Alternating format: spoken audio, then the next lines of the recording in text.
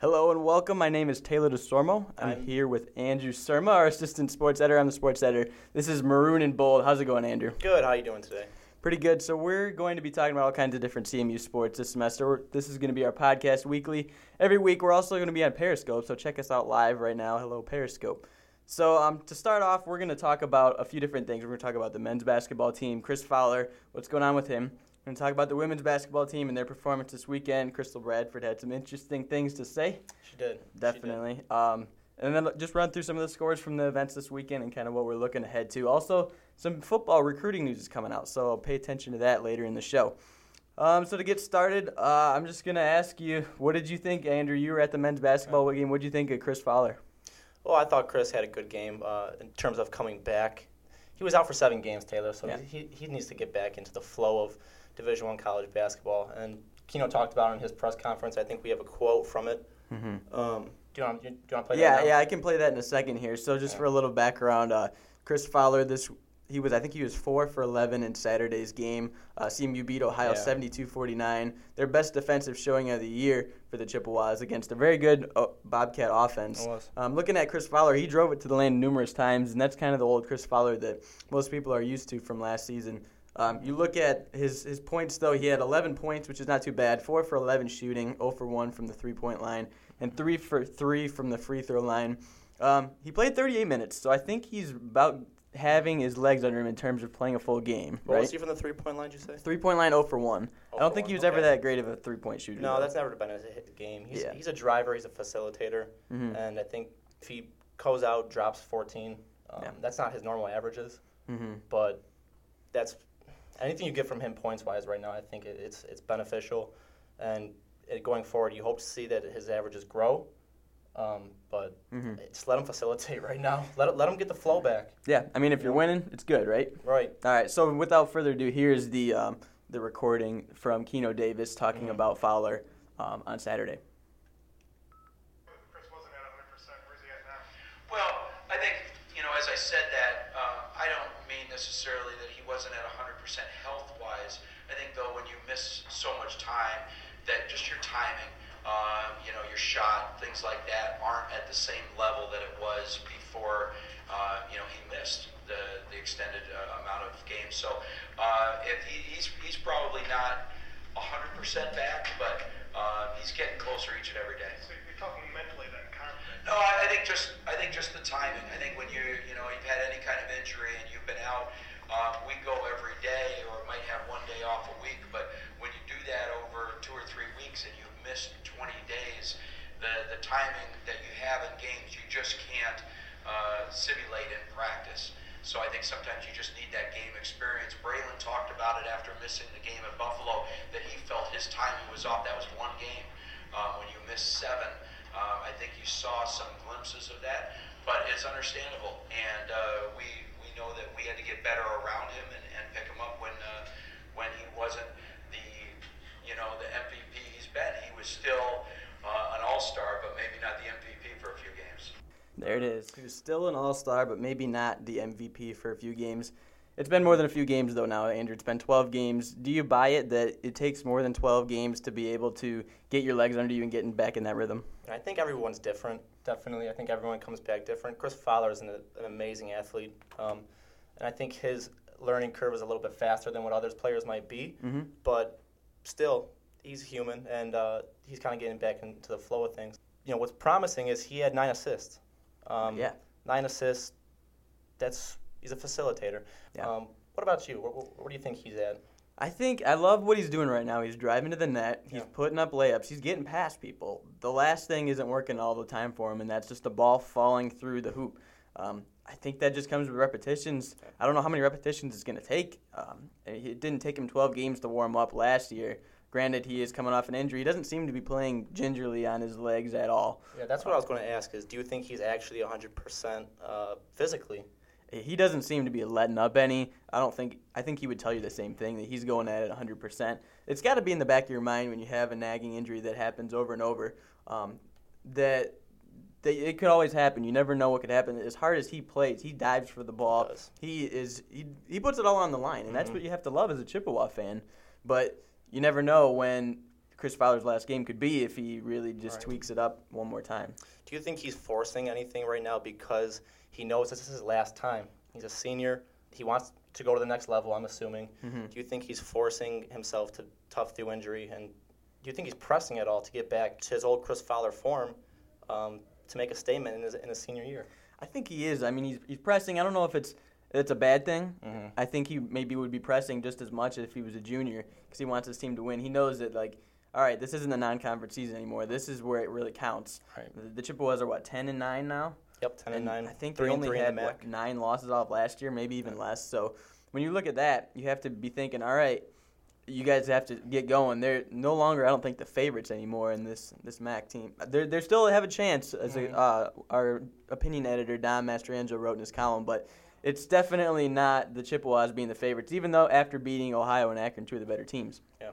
I thought it was interesting. One of the things that Keno said in that press conference was anyone still in the MAC can win it at this point. Yeah. He's not ruling out his own team, but anyone at this point can come in and take it.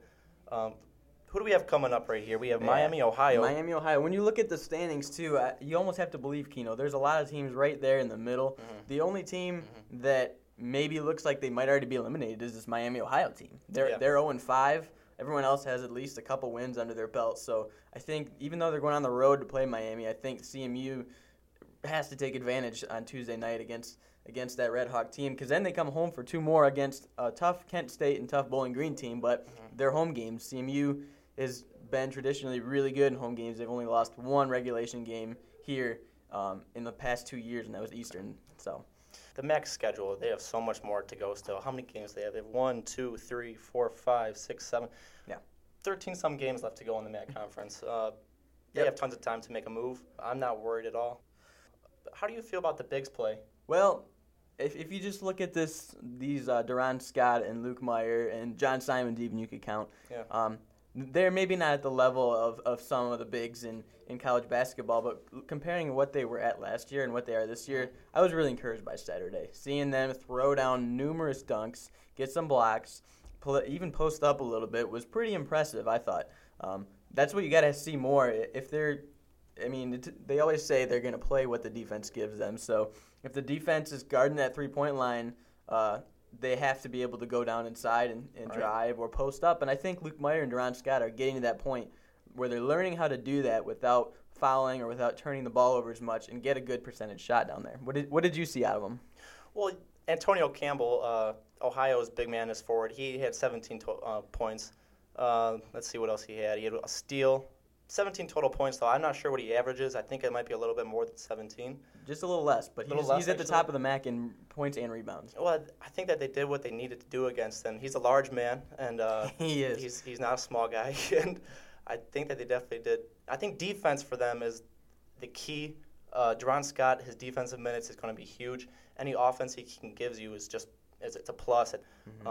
Any momentum shifts, an alley-oop, big dunk. I mean, that guy plays with so much emotion all the time. Yeah, he does. Yeah, I look to see for the big men to, they got to keep trending upwards. Mm-hmm. Simons' shot, his three-point shot, is it the Simons of last year? Is it the John Simons we saw against Toledo? Not yet. Not yet. And that's one of the things I think, as Chris Fowler gets better, the Simons game get better too. Mm-hmm. Yep, that's what I'm thinking. Those two have played together almost every single game here at CMU. So those two are really go neck and neck in terms of success and whatnot. I was at McGurk Arena this morning talking to Keno Davis and some players. So just some stuff to watch out for in Thursday's paper. We're kind of doing a Mythbusters edition with Braylon Race, and he always says if he makes that first shot, he knows it's going to be a good day. If he misses it, maybe not so much. So we kind of did a little bit of analysis to see, is he really better on those days where he makes his first shot? And it is a little bit. So we'll go into some of the details on Thursday. Something to watch out for. Something I noticed, though, at McGurk, I was looking up in the rafters and looking at some of the numbers that were retired, and a couple men's ones, and then there was a banner with 2 men's ones and then 1 women's one, and a square next to it with nothing in it. Empty. It's got room for somebody. It's got room for somebody. I don't know who that could be. Do you have any suggestions? Well, first Andrew? I'm going to point out the only women's basketball player who has her number retired is Sue Neeson, a Dearborn Divine Child alum. Oh, how do you know that? It just so happens through the grapevine. Just some random school that just some no random one knows school. about? Just happened to be my alma mater. But in 1987-88, she was a freshman All-American here. She was the previous leading scorer here in school history until the young lady from Detroit came by, young Crystal Bradford. I don't know if I've heard of her. And she was at the game Saturday to watch the women's basketball team down Akron, 81-60. 81-60. And she had an interesting thing to add on to her last comment. She wants her number retired. Number 23, is it? Number 23. Okay. The old Michael Jordan number. She thinks her number should be retired, and I've had some people reach out to me. Adam Jackson was one of them. Yeah. There's no debate, really. And what do you think about that? No debate that her number should be retired? No debate about that. I'm curious, you might not know this. Do you know when Neeson's number was retired, what year it was? I do not know that. I should look that up. Yeah, see if you can find that online, because I don't know if I've ever remember any athlete in any sport, their number being retired, like 1 year out. a year later. I mean, you think 1 year out. Ben Wallace had his number retired with the Pistons. A little different scenario, but that was just this past a couple weeks ago. And I don't remember what year he retired, but really he was here through, 2010 maybe, give or take a few years. But, yeah, Ben Wallace, I mean, one of the great Detroit Pistons, Fear the Fro, iconic. It took him 6 years, and I think that's not a bad thing to wait a couple years. I know in MLB, like the Hall of Fame, this is very different, again, apples and oranges, but still, I think you have to wait 5 years, is it, before, after retirement, before kind of voting on that, just to kind of be able to look back at it a little more and see, all right, is this person, were we just caught up in the hype of it, or is this person really one of the all-time greats in this program? I think in the case of Bradford, that is a good thing to look out for and to watch out for, not to jump into just retiring numbers willy-nilly. Yeah, but I mean they've only retired one, though, so far. So. Well, I think in the case of Bradford is that she holds 4 all-time records here at CMU. She was the only CMU women's basketball player to win MAC Player of the Year, and in that same year, she won Defensive Player of the Year. I really don't think that there's any question that she was the most dominant player to come through CMU. Ever? Ever. And thinking back to the MAC, I can't think of another player that's really dominated like Crystal Bradford. I didn't get to watch her throughout her whole entire career. I watched her in her later years. But 2,006 points. That's, I think, 36 more than Sue Neeson had. I think Neeson had 1,800 some. 36 more than Sue Neeson. Number 1 in all-time field goals made. Number 1 in assists. I mean, her numbers are just through the roof. The only women's basketball player, just to keep adding to her resume, all right, the only women's basketball player from CMU to ever even be drafted into the WNBA. I mean, she went 7th overall. Yeah, to the Sparks, right? To the Sparks. I think there is no question that the only thing holding her back is just the fact that she's only been out 1 year. I think if she's been out more, the number's already retired. Do you see her WNBA, how she does there? Do you think that affects that at all, if her number's retired or not? Maybe she just doesn't do anything there. Does that change things? That's a good question, too, and it might. Maybe she goes out and tarnishes her reputation. Now, off the court, what kind of person was she here at CMU? If you know it all, if you've heard anything. Yeah, I mean, she had an interesting persona to her. I think most people on campus knew who Crystal Bradford was. Yeah. Even though women's basketball doesn't always hold as much clout, maybe people don't know the names as often. But I think people knew Crystal Bradford's name. They saw her when she was at the SAC playing basketball. She had some interesting things with I think she had a suspension in there. There's a few different things that we won't go into too much. Right. But she, I would classify her as a leader. Maybe not the Chris Fowler type of leader, but she's definitely somebody who she held clout at CMU. Here's a question for you. All right. Comparing Crystal Bradford, her career, to the career of Chris Fowler. Chris Fowler was a freshman captain. Now, his numbers might not compare, but you also have to take into consideration the men's game versus the women's game, and that's not to be sexist, but it gets dangerous when you do that, though. Better watch out. It is. It's dangerous. But the games, they're different. The way the game is played is a little bit different.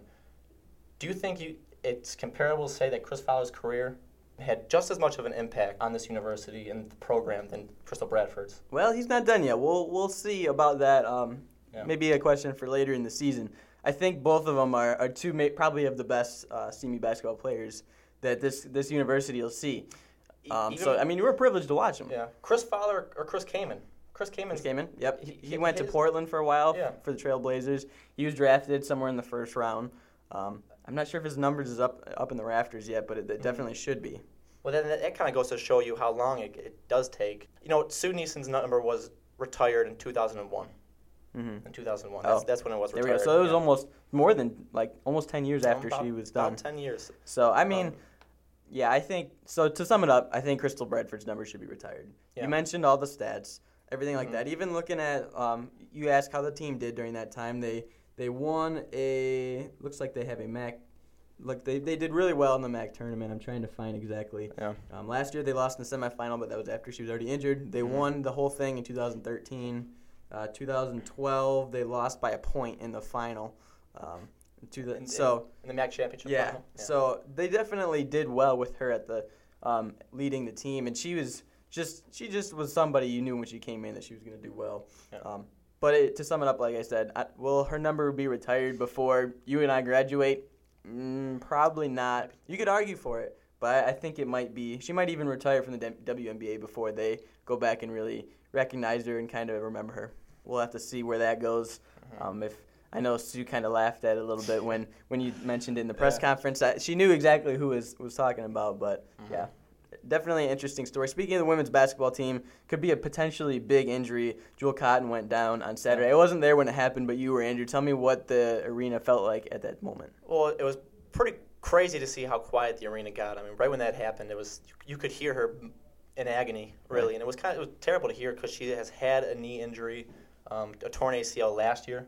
This is Jewel Cotton. And she struggled with injuries. She was supposed to be one of the go-to guys this year. And MAC Media Day, Coach Sue was hyping her up with good reason. Yeah. But what happened on the play was it was a fast break. She had two guys surrounding her. Presley Hudson was bringing the ball up. Jewel Cotton took the pass from Hudson, planted at the free throw line. Both defenders converged on her. Knee got twisted up, kind of a confusing play. She went straight to the ground. Yeah. And like I said, it was instant agony, crying. I mean, the quietest I've ever heard McGurk in it with a solid 1,800 fans. Yeah. It was a good crowd that day. Yeah, it's sobering. I think it kind of goes to show you that the fans knew how serious that injury was for her. Bradford said she says, I hope it's not the same knee. Yeah. And I don't think it was. This injury is to her right knee. We're not sure how long it's going to keep her out for. Yeah, but we're going to find that out a little more tomorrow, I'm sure. And Tuesday, during basketball practice, we're going to check up on her. I did see her with a crutch today, walking through McGurk. She didn't look like in a ton of pain. She wasn't even really using the crutch a whole lot. But anytime you see a crutch, you have to be concerned what that means. I'm not sure when they'll get the results back. So far this year, she's averaging 8 points a game, 5.8 rebounds. At the beginning of the year, like you said, they were talking her up. She started a lot of the games. Yeah. But now it seems to be more the Raina Frost show and the Tanara Moore show. Would you agree? I think it's the whole slew of all the young ones. Youngins. Frost, Moore, but also Hudson and also Breen. You could go all day about all of them. If you want to talk about the front court alone, Tanara Moore is having herself an award-winning type season. Yeah. I mean, she's had she just missed out. She was 3 rebounds away, and again, in her last game. Well, that was Raina Frost that had the 20 rebounds on Saturday. Moore was 3 rebounds away from her 7th consecutive double-double. Wow. Okay. Her 7th consecutive double-double. The thing about Frost was 20 rebounds? 20 rebounds. 20 rebounds. That's 4 away from the all-time CMU record, and that's not unusual for her. She does that pretty often. She's had a couple games with double digits. With double-digit rebounds, 15-plus rebounds. And, Tanara Moore's, when she's getting covered, when she gets all the attention, Frost comes in usually pretty consistently to get those points and get those rebounds. Because Sue even said, after Tanara went off in her previous game, that she was going to be keyed on for the rest of the season probably. And so Frost is going to have to step up here. She's just a freshman. She has a good build. She has good size. And she seems to be pretty smart. I don't know how much of you've been watching or following the women's team, but what do you think about Presley Hudson? Presley Hudson. Point guard. Well, to be honest, when I saw her it was Women's Media Day, we had some photos and stuff, and she was standing next to the rest of the freshmen. You kind of looked at her and were like, oh man, like, is she gonna ever play? She doesn't have the build of a typical women's basketball player from multiple different standpoints. She's just. It didn't look like somebody who you'd think would really dominate. And then the first game, I forget how many she scored, but I think it was more than 20. And it was. She had more than 50 points in her first 2 games combined. And was. All of a sudden, it's like, all right, who is this Presley Hudson girl? And she takes it to the rack. She shoots the three-pointer. It's one of the more odd three-point shooting stances that I've seen, but it works for her. And she had a rough stretch. She played Ohio and had 2 chances to win the game against Ohio, and who was, I think, still undefeated in the MAC, if I'm correct. Yeah. And missed them both. One a layup, one a three-pointer. But I think she's pretty exciting to watch and to know that, hey, she's a freshman just like Raina Frost. Tonara Moore is a sophomore. This team looks like they might be able to do something in March.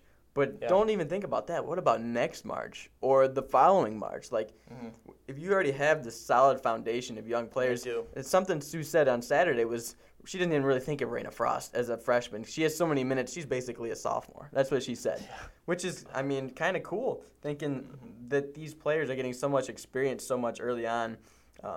Like you said, I haven't seen as much of the women's games as you have. Is there anything that sticks out to you with Hudson?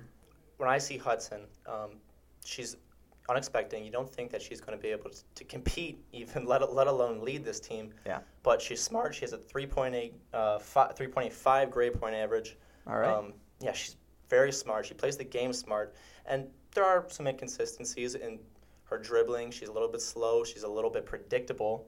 Okay. And she does slump. She has been in a slump at the three-point line. She's literally had a lid on the rim. But she still finds a way to get points. She's had 14 points the other day, which tells me is she doesn't force anything, but she gets hers when the game comes to her. Definitely. And that's beyond being 18 years old. I mean, that's the wisdom that comes with being professional. I mean, you need it. That's very serious. And she's a floor general. That's what I see in her. She's a great floor general. When she isn't scoring, she's getting her teammates opportunities to score. She gets Cassie Breen open, and I think Breen, arguably, outside of Moore, Breen has been the most consistent offensive player, at least. She comes in and hits at least 2 3-pointers, every single game at least. She's been 50%, and I think from the 3-point range in her last 2 or 3 games now. Mm-hmm. She stretches everything out. She stretches the defense out and allows those driving lanes and allows those bigs to be able to have space to get, do their post moves. When you have to focus on a shooter, it opens the whole offense up. Yeah, definitely. I agree with what you're saying there with Breen. She's not number 23, is she? I don't. That's a good question. Just a quick story.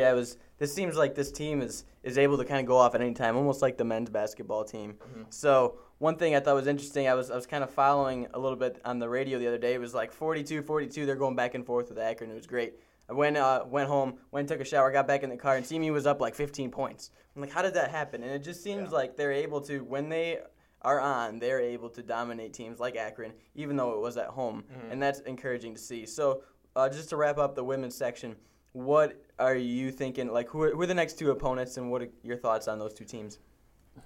Hold on, let me pull up who they have coming up next year really quickly. So they got a home game, right, on Wednesday. Yes, they are home on Wednesday against Northern Illinois, and they have not yet played NIU.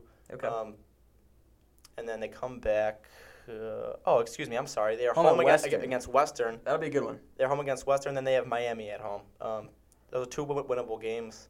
Western might be a little bit of a challenge.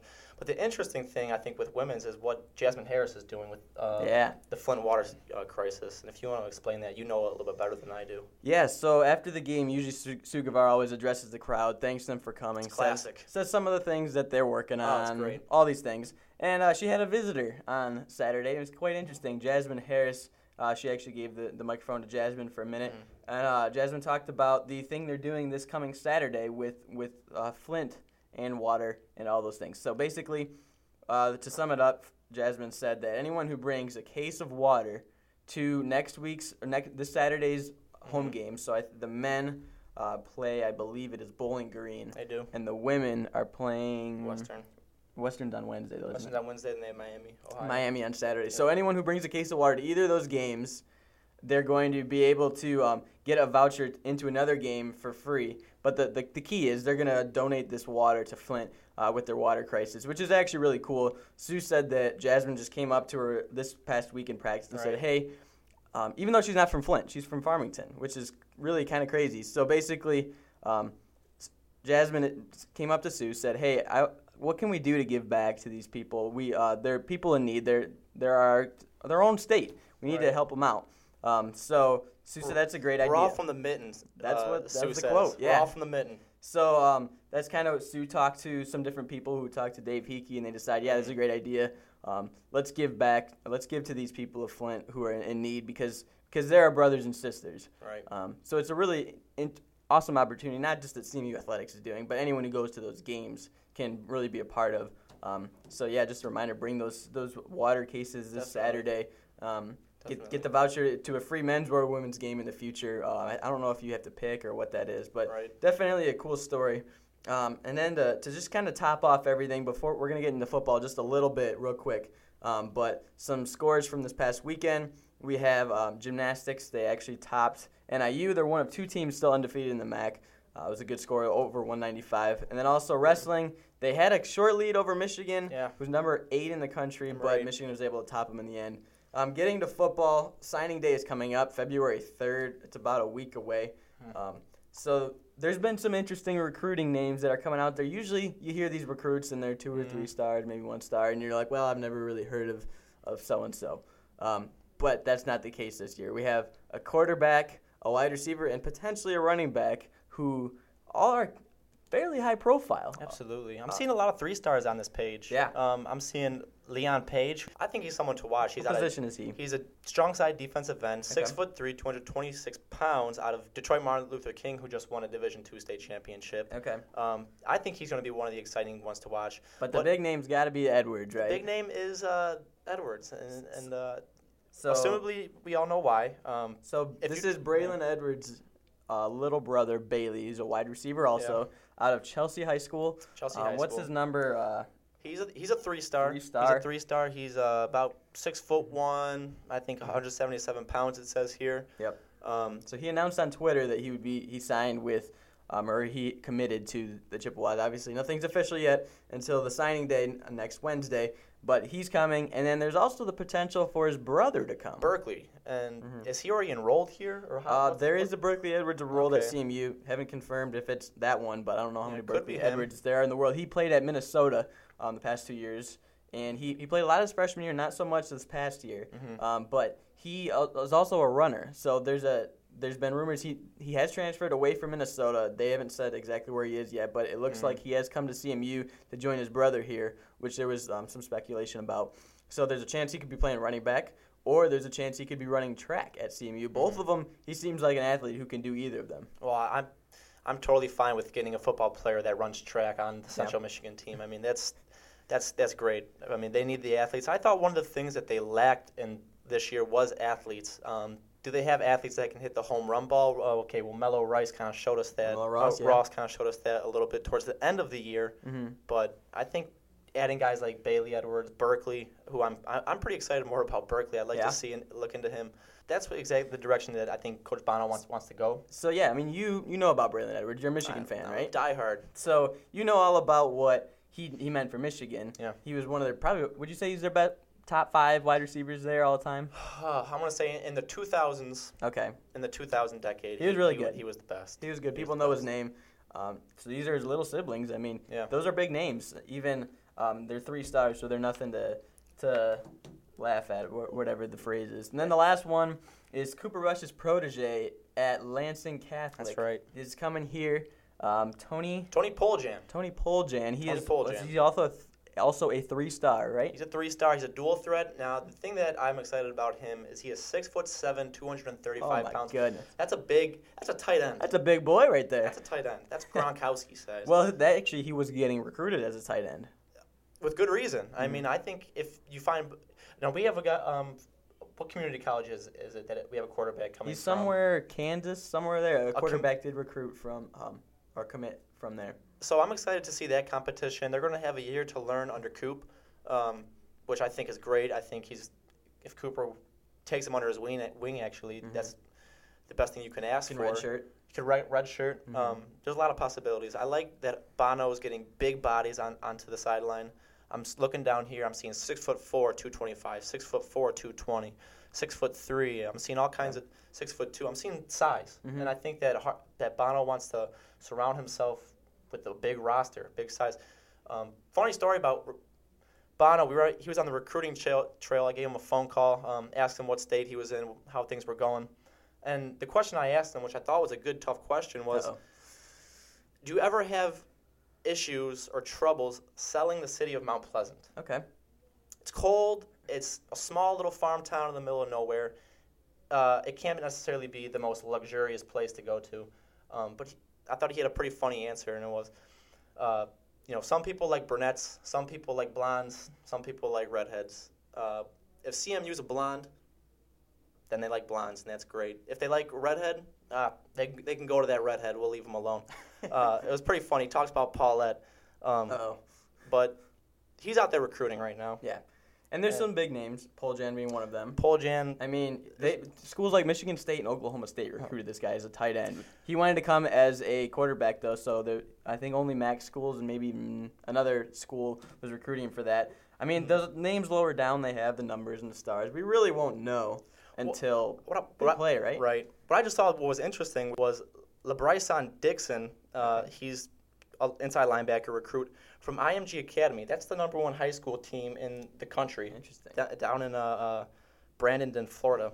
We have a bunch of Detroit commits from Southeast Michigan, but also all over the country, and that kind of shows me that Bono isn't necessarily focusing on in-state recruits. He wants to get the in-state recruits, but I think his recruiting plan is taking more of a national stance, trying to get these national players. I'm loving what he's doing, in all honesty. Yeah, so we'll find out more February 3rd. Yeah. They're actually having an event at Hunter's Ale House February 3rd. That's a Wednesday. Looks like begins at 6 p.m. Bono's going to talk. They're going to talk about the recruits, some of the highlights from each of them. Fans will have an opportunity to interact with them. So that should be an interesting night. I think there's an RSVP in there. I'm not sure exactly how that works, but it definitely seems like an interesting event. We're kind of looking forward to seeing what happens there. So it's not football season, but I guess you could say it's always football season. Exactly. So that's about it here from Maroon and Bold. My name is Taylor DeSormo. I'm the sports editor at Central Michigan Life. I'm Andrew Surma. There's Andrew Surma. So we're going to sign off here in a second, but just be sure to pick up the paper Thursday to see what we have. We'll be previewing some of this weekend's matchups. And also, we got another podcast coming up a little later on. We have Evan and Cullen. They're doing a podcast about national sports and whatnot. They're going to be talking about the NFC Championship games and AFC Championship games, all that stuff. Good stuff coming from there. There's some funny guys. Evan's a funny guy. So tune into that as well. So that's about it here for Maroon and Bold. Thank you for listening, and we will talk to you later.